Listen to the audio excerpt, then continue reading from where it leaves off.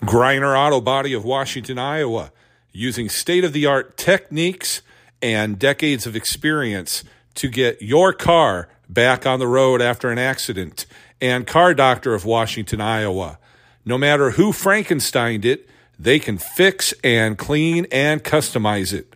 Present Round Guy Radio's Southeast Iowa Today. I'm John Bain, author of Christie's Journey, The Beat Goes On, and your host. On today's episode, I'm still on the road, and I'm in Columbus, Georgia, visiting with author Roseanne Forte. I am in Columbus, Georgia at the Christian Product Expo at Columbus, Georgia's Convention Center, and I have a guest with me today, Roseanne Forte.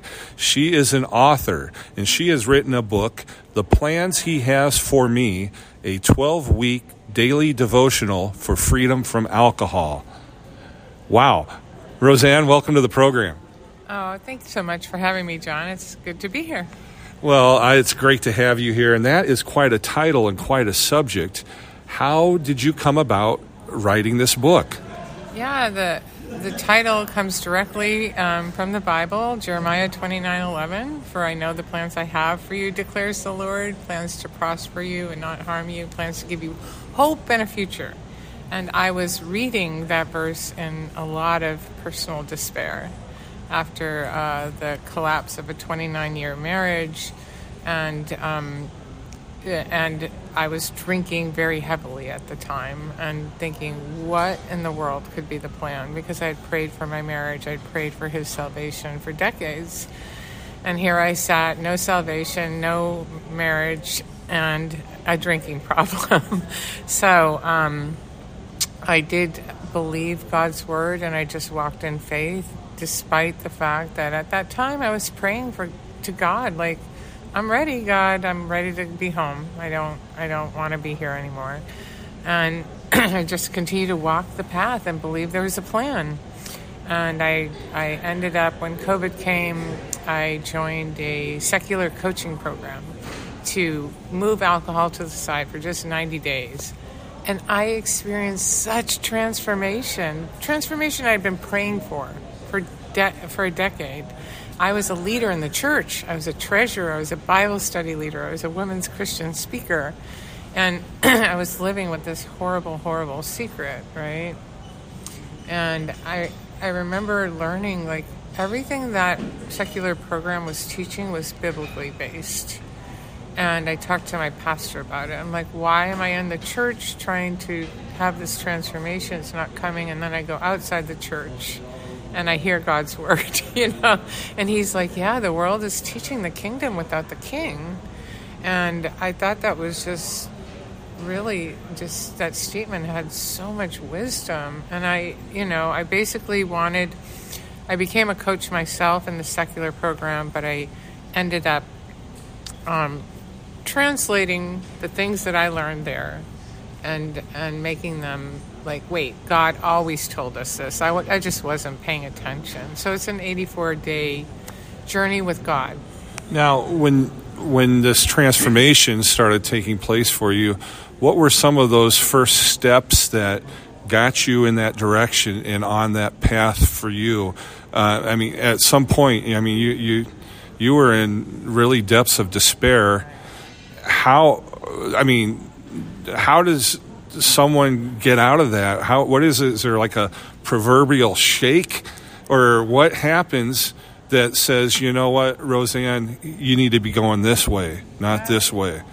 That is such a good question, and it's very unfortunate. I want to tell you the answer, because as much as I was praying to God for to be with Him, when COVID came, I developed this. I just didn't want to go in a hospital room by myself on a ventilator, right? I'm like, God, that's enough. I'm going. Right. And so in general, I think when it comes to using a substance, what I have learned over the years that I've been dealing with this, it takes an event. And that was my event. For some people, the event is an embarrassing situation, a bad hangover, a diagnosis, a blood test, a car accident, unfortunately there needs to be something that wakes us up and going, okay, enough is enough. And COVID was my enough is enough. Well, during that whole crazy COVID time, which, there was so much bad that came from it, but there also was a lot of good, and this was obviously a good that came from it. And I know another good that came from it, at least I believe, and I know a lot of my listeners do too, and maybe some don't, but a lot do, that we're not born to be by ourselves. We are social people, animals. We are social beings, and we need to have each other, and we need to have the Lord in our life, and we need to be able to communicate, have conversations like we're having. Sometimes I have conversations over the telephone. That's just because of logistics. I'd much rather have the conversations one-on-one like we're doing today, and it's just so important for our communities throughout the world to be together as one. So a good thing comes from that too. So. Yeah, I definitely agree. And I love your statement about COVID, because people did go one of two ways. The drinking problem increased exponentially, and most of the reports I have about the drinking problem worldwide are from 2019. So, and even those reports are saying it's a leading cause of death worldwide, preventable death. I think it surpasses maybe heart disease used to be, I think, there. But I'm like, wow, wait till the COVID numbers start coming in, because, liquor ended up being an essential. Yes. Church wasn't, but liquor was. Yeah. You couldn't go in your church, but you could drive up to the window at your local liquor store and get your bottle of Jack Daniels or whatever you want. And it was a time where people were put in a place where they could do things in secret and deal with their stress in very unhealthy ways. And it's just heartbreaking to me. And I just want to, share with people that you're not alone. This is very serious for so many people, and I want to take the shame out. I don't use any of the terms alcoholic, sober, or recovery. I just say I'm choosing to be alcohol-free because it's so much better way to live, right? And I used to be a smoker. I smoked heavy smoker. And I wasn't a smokeaholic. I didn't recover, right? And I chose to quit because it was killing me. And I just am kind of doing the same thing to try and take the shame out of the whole thing. Now, today, February 2023, how is Roseanne feeling mentally, spiritually, physically?